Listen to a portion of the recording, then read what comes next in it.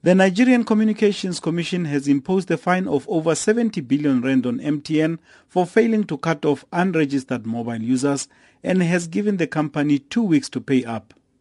Ramaphosa faced questions from members in the NCOP about this. We would like our companies to comply with the laws and regulations of countries where they operate without violating those, because they should know that wherever they operate, they are carrying the South African flag.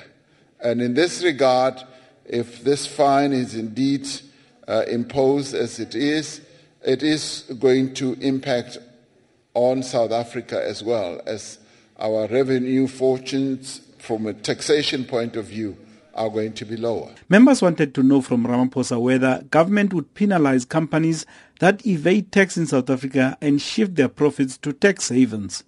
The Deputy President answered that this criminality should indeed be investigated. I'm not able to answer for any specific company, but what I would be able to say is that where there is real fault and criminal activity, it should be investigated and action should be taken. Another question was with regard to what was being done to boost the economy of the Nelson Mandela Bay Metro. He answered that the country has indeed invested heavily in the metro. They have also intervened to resolve the political problems that had plagued the municipality. As soon as it was noticed, even at a national level, we moved in and appointed a mayor, a leader who is changing the fortunes, not only of governance in that metro, but of the economy as well. You watch and see what is going to happen there.